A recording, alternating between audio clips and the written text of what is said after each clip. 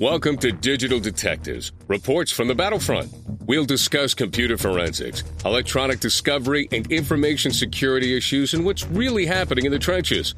Not theory, but practical information that you can use in your law practice. Right here on the Legal Talk Network.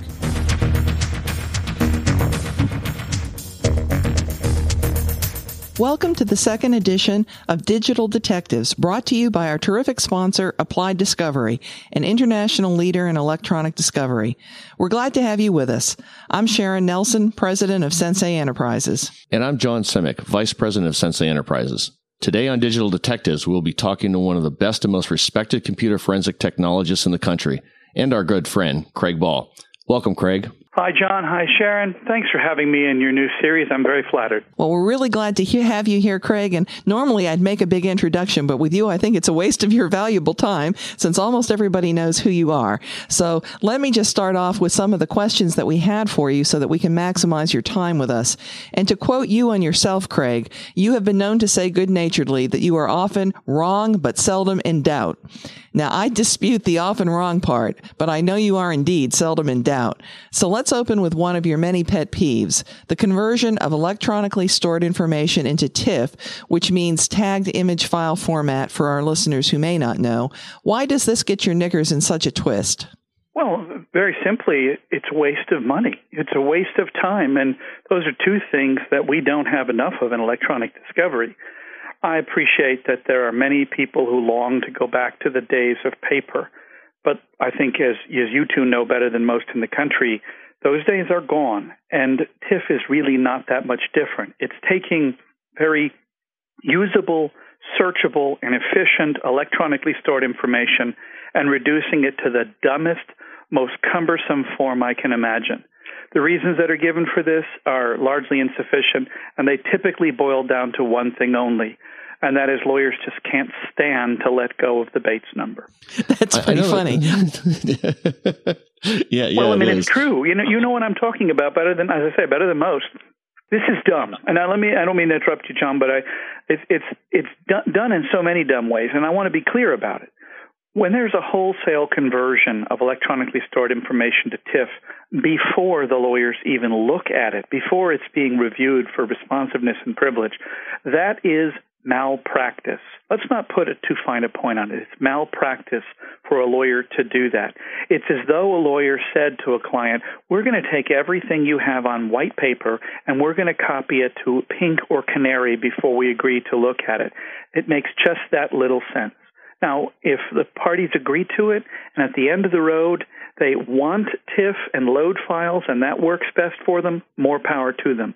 But if the requesting party wants native, I feel it's overreaching, and it is obstructive in some instances to insist upon production of TIFF. Well, we certainly know that you have an opinion on that, Craig, and I share it with you as well. But I know the second pet peeve of yours is the fact that some courts, notably some of the courts in Texas, define computer forensic analysis as just running keyword searches.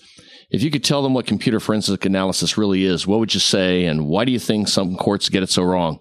Well, I'm glad you asked that question. I'm sure that it burns you up in the same way it burns me up, and unfortunately, I was the innocent bystander in some of these cases where the courts have reached these conclusions, being either appointed special master or forensic examiner, when the court decided that the judge's approach was wrong.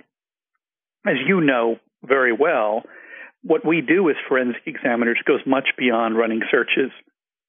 In fact, many of my investigations involve a very small component of running searches. What we're doing is we're analyzing the bits and bytes. We're analyzing those trails of usage in order to translate them reliable into human behavior. Did someone destroy something? What did they do? When did they do it? Can we reliably define their motivation in terms of what happened? Was it mechanical or was it evil? My favorite quote is always going back to Oliver Wendell Holmes, who said that even a dog can tell the difference between being kicked and being stumbled over. And I think a lot of what computer forensics requires us to do is determine whether someone has been kicked or stumbled over. And that kicking, that mens rea, that evil intent, is not often going to be seen just from keyword searches. It's going to be gleaned from looking in a temporal way, in a time-ordered way, at what somebody did, what they looked at, what they searched. We're going to tell that from such things as link files, from analysis of the registry, from prefetch activity, buzzwords you well understand, John, and I'm sure you'd agree with me that just tying the hands of a capable and experienced forensic examiner to running a few often ineptly fashioned keyword searches from the lawyers is wasting everyone's time and everyone's money. Definitely agree there, Craig. It draws to mind the point and click action, if you will, and not so much of an analysis as just running through the steps of and motion of searching. We call that point and click computer forensics, and we don't like it either. But I didn't know that Oliver Wendell Holmes quote. I'm going to have to look that one up. That's very good. Isn't that a beauty? I wish I could claim that as my own. Me too. But since we can't, what we often hear you bemoan is what you refer to as waste in electronic discovery. Can you define what constitutes waste in your mind and why you think there's so little movement in getting rid of it? Well, the cynic in me says that those who would be most effective in getting rid of it are often those who are most benefited by the waste. I mean, the waste is often expressed in terms of fees to vendors and fees to lawyers. And those are the two constituencies that are best situated to say enough is enough. Instead, it's going to have to rely upon in the hands of the clients themselves. They're going to have to look hard at how the lawyers have been telling them to do these things, at how the vendors have been encouraging them to proceed, and say, wait a second, this is ridiculous. Well, let me give you an example that it's just not my soapbox we're on here. I recently did a webcast for the State Bar of Texas, and I had what you might call it a dream team of participants. Of course, it can't be the true dream team because you two weren't on it. But I had Judge Paul Grimm from Maryland, who's of course well known to all of us in the legal e-discovery space. I had Ariana Tadler from Milberg, George Sosha, famously of the EDRM, and Ralph Losey of his blogs and books and so forth. So, I mean, these are some of the people who are most closely in touch with e-discovery issues in the nation. And they all agreed that about 70% of the money spent on e-discovery was waste, and about 70% of that waste was attributable to lawyer ignorance. Now, that is an amazing consensus, isn't it? It truly is. What does that mean? That 49% of the money spent on e-discovery is waste laid entirely at the feet of lawyers who have simply not bothered to learn how to do their jobs with evidence better than they should. And we should hang our heads as members of this profession in some shame that we have devoted so much of our energies to saying, I don't have to learn this. I can hire somebody to do this. I can just throw keywords at the wall and hope something sticks. And that's going to work. Because I know the judges don't really get it, and my opponents don't really get it, and I'm able to scare the pants off my clients. So this all works. That's got to change. We owe it to our clients to change it. Well, I certainly agree. But as you know, Craig, no matter how often sometimes even the experts try to get the lawyers to do the right thing, we get told that we have our orders and that's what we're supposed to do. Yes, and that's what made the trains run on time in Germany during the Second World War. But I don't hold that up as a model of how we want to proceed. I think we have time for one more question before our break, John. Sure. It's kind of a good segue, Craig. We've been kicking around the searching issue here, whether it's in the computer forensic arena or, as you said, just having some attorneys throw some keywords out there. And it really has become a really big issue these days. And I'm sure you see this as well, most of the searches are done by keywords, and we get a minor amount that's done maybe with some concept searching or some other sort of artificial intelligence type of a thing. But what do you see as the greatest challenges of searching, and not just that it's searching in and of itself, all by itself, but what are some of those challenges? There are many. And as you know, the Blair and Marin study going back to the mid-'80s showed that lawyers had an inflated view of their skills where keyword search was concerned. Lawyers polled with regard to a group of data that they knew very well, anticipated that they would be able to hit about 75% of that data using keywords. And we're very surprised to find that their real-world performance was closer to 20%. Interestingly, we haven't seen dramatic changes in that performance, but organizations like the National Institute for Standards and Technologies, in its legal text retrieval conference efforts, have been showing us the way to improving the quality of that score. Among those is accounting for misspellings, working closely with subject matter experts, and that here means the custodians of the evidence themselves in evaluating what's responsive, and doing such things, most importantly, is working in an iterative and transparent approach, working together and understanding you can go back to the well a time or two more as you learn about the proper keywords and the noisy keywords, as you begin to get a real feel for how people spoke about information in an organization. The quality of the search goes up dramatically. I mean, we're talking up 40, 60% versus that original 20% ignorant search. So iterative, accounting for misspellings, accounting and anticipating the oddities of language, which are rife, will go a long way in getting you to something like a reasonable return on your search investment. Well, that's great, Craig. And before we move on to our next segment, let's take a quick break with a few words from the Legal Talk Network and our sponsor, Applied Discovery.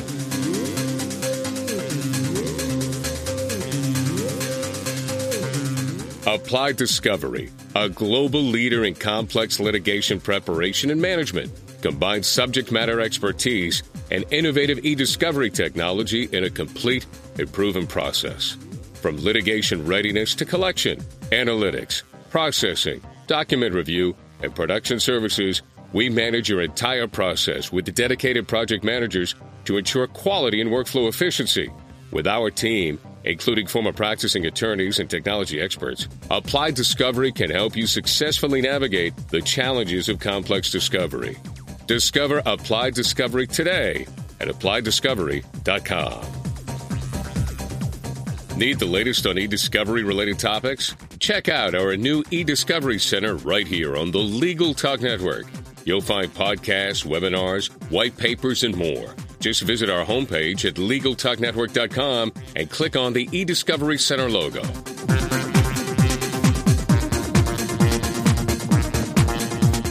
Welcome back to Digital Detectives on the Legal Talk Network. Today we are talking to Craig Ball about some of the current issues in computer forensics that most interest him. Thanks so much for joining us today, Craig. You are never a shrinking violet, and your opinions are always just so candidly expressed. I can't tell you how much we enjoy the color you add to our show. Well, thank you, Sharon. It's a great pleasure for me to be here. I can't think of two people I'd rather be talking with this afternoon. Being with you would be better, but we'll have to stick with the podcast format. And aboard ship and a cruise would be better still, wouldn't it? Yeah, you got it, man. We're still working on that cruise, but I'm counting on you, Craig. Although we do see some use of neutral computer forensics examiners, it sure strikes us as pretty rare. In fact, we're appalled at how often we see a court order one side's expert to examine the other side's computers, and sometimes without any restrictions at all. I'm clearly climbing on my own soapbox, Craig, but I know you'd probably like to share it with me. I would. I can't agree with you more. It's a problem, and I've seen a number of cases around the nation, and when I blog, I often comment on these. As we know, hard drives are really like file cabinets, or more akin to really file rooms in terms of the volume of which they can hold. And the notion of we're going to simply turn over everything to the other side without some compelling reason. I mean, we're not talking about a situation where it's been shown that the producing party cannot be trusted to deal fairly in discovery, or that they are actively destroying information. Some of these efforts are phishing expeditions. Some of them are grounded purely on suspicion with nothing more, the sense of, well, there must have been more email. Now, when there's a sound reason to need to turn to computer forensics, it should be done. You and I know that computer forensics is often the case-making or case-breaking technology. Nothing can get to the truth better or faster than a properly applied computer forensic examination. But all that said, all of us have things that are nobody else's business and that don't bear on cases. We have privileged communications. We have family communications. We have medical communications and things that are just flat personal or passwords, etc. Turning that over to the other side is not fair.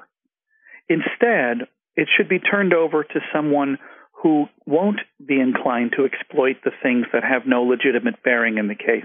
And for that, I advocate the use of a neutral examiner, someone who is well instructed about what they're looking for, who is reasonably bounded, but still able to disclose matters that go to the integrity of the process, the destruction of evidence, the hiding of evidence, and so forth, but isn't going to be bound to turn over information that is irrelevant but embarrassing, that may provide some level of leverage.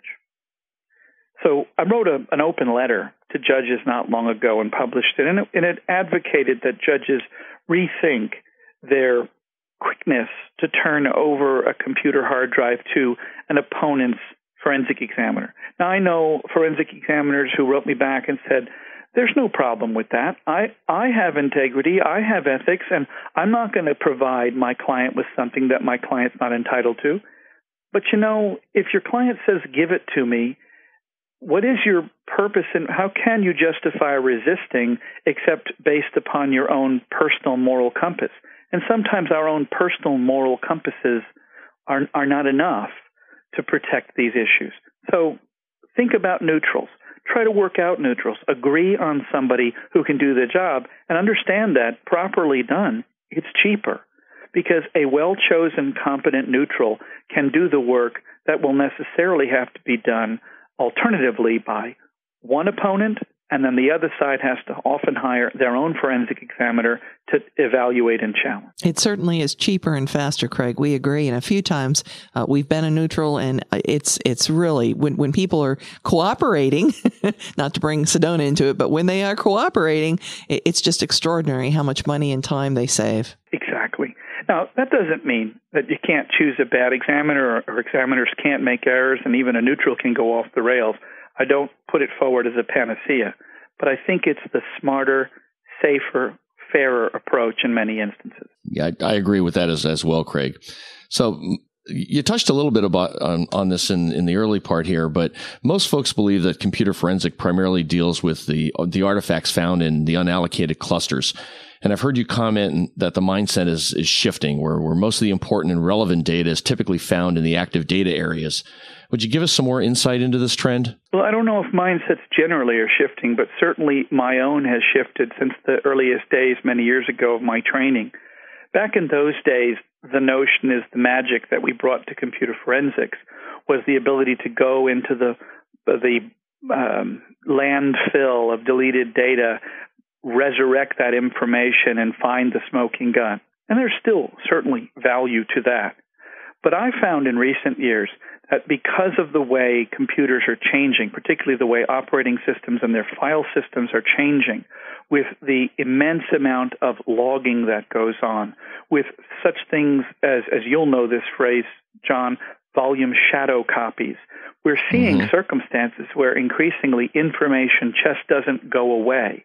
And if you know how to interpret it from the active data, from the data that would be available to any user if they understood how to parse and interpret what they were looking for, that's often where the answers are. I mentioned a few of those sources earlier: link files, registry entries, temp files, prefetch area data, certainly the recycler. Even without going into the areas that are unallocated clusters or that landfill area, you can often tell a very compelling and accurate story about user activity. I think that's certainly true.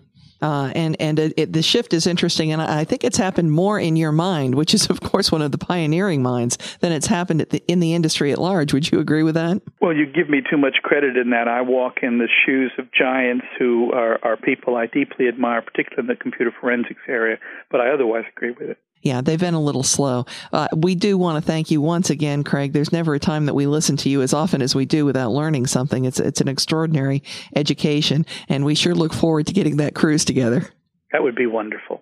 Yeah, we certainly do. Thanks for being our guest, Craig. And if our audience wants more information about today's topic, how can they reach you? Well, they could start by looking at all of the information I publish on my website, which is craigball.com, CRAIGBALL.com. They can also look at the blog to which I contribute, eddupdate.com, or my email is available on my website. That does it for this edition of Digital Detectives. And remember, you can subscribe to all the editions of this podcast at www.legaltalknetwork.com or on iTunes. And you can find out more about Sensei's computer forensics, technology, and security services at www.senseit.com. We'll see you next time on Digital Detectives. The views expressed by the participants of this program are their own and do not represent the views of, nor are they endorsed by, Legal Talk Network, its officers, directors, employees, agents, representatives, shareholders, and subsidiaries. None of the content should be considered legal advice. As always, consult a lawyer.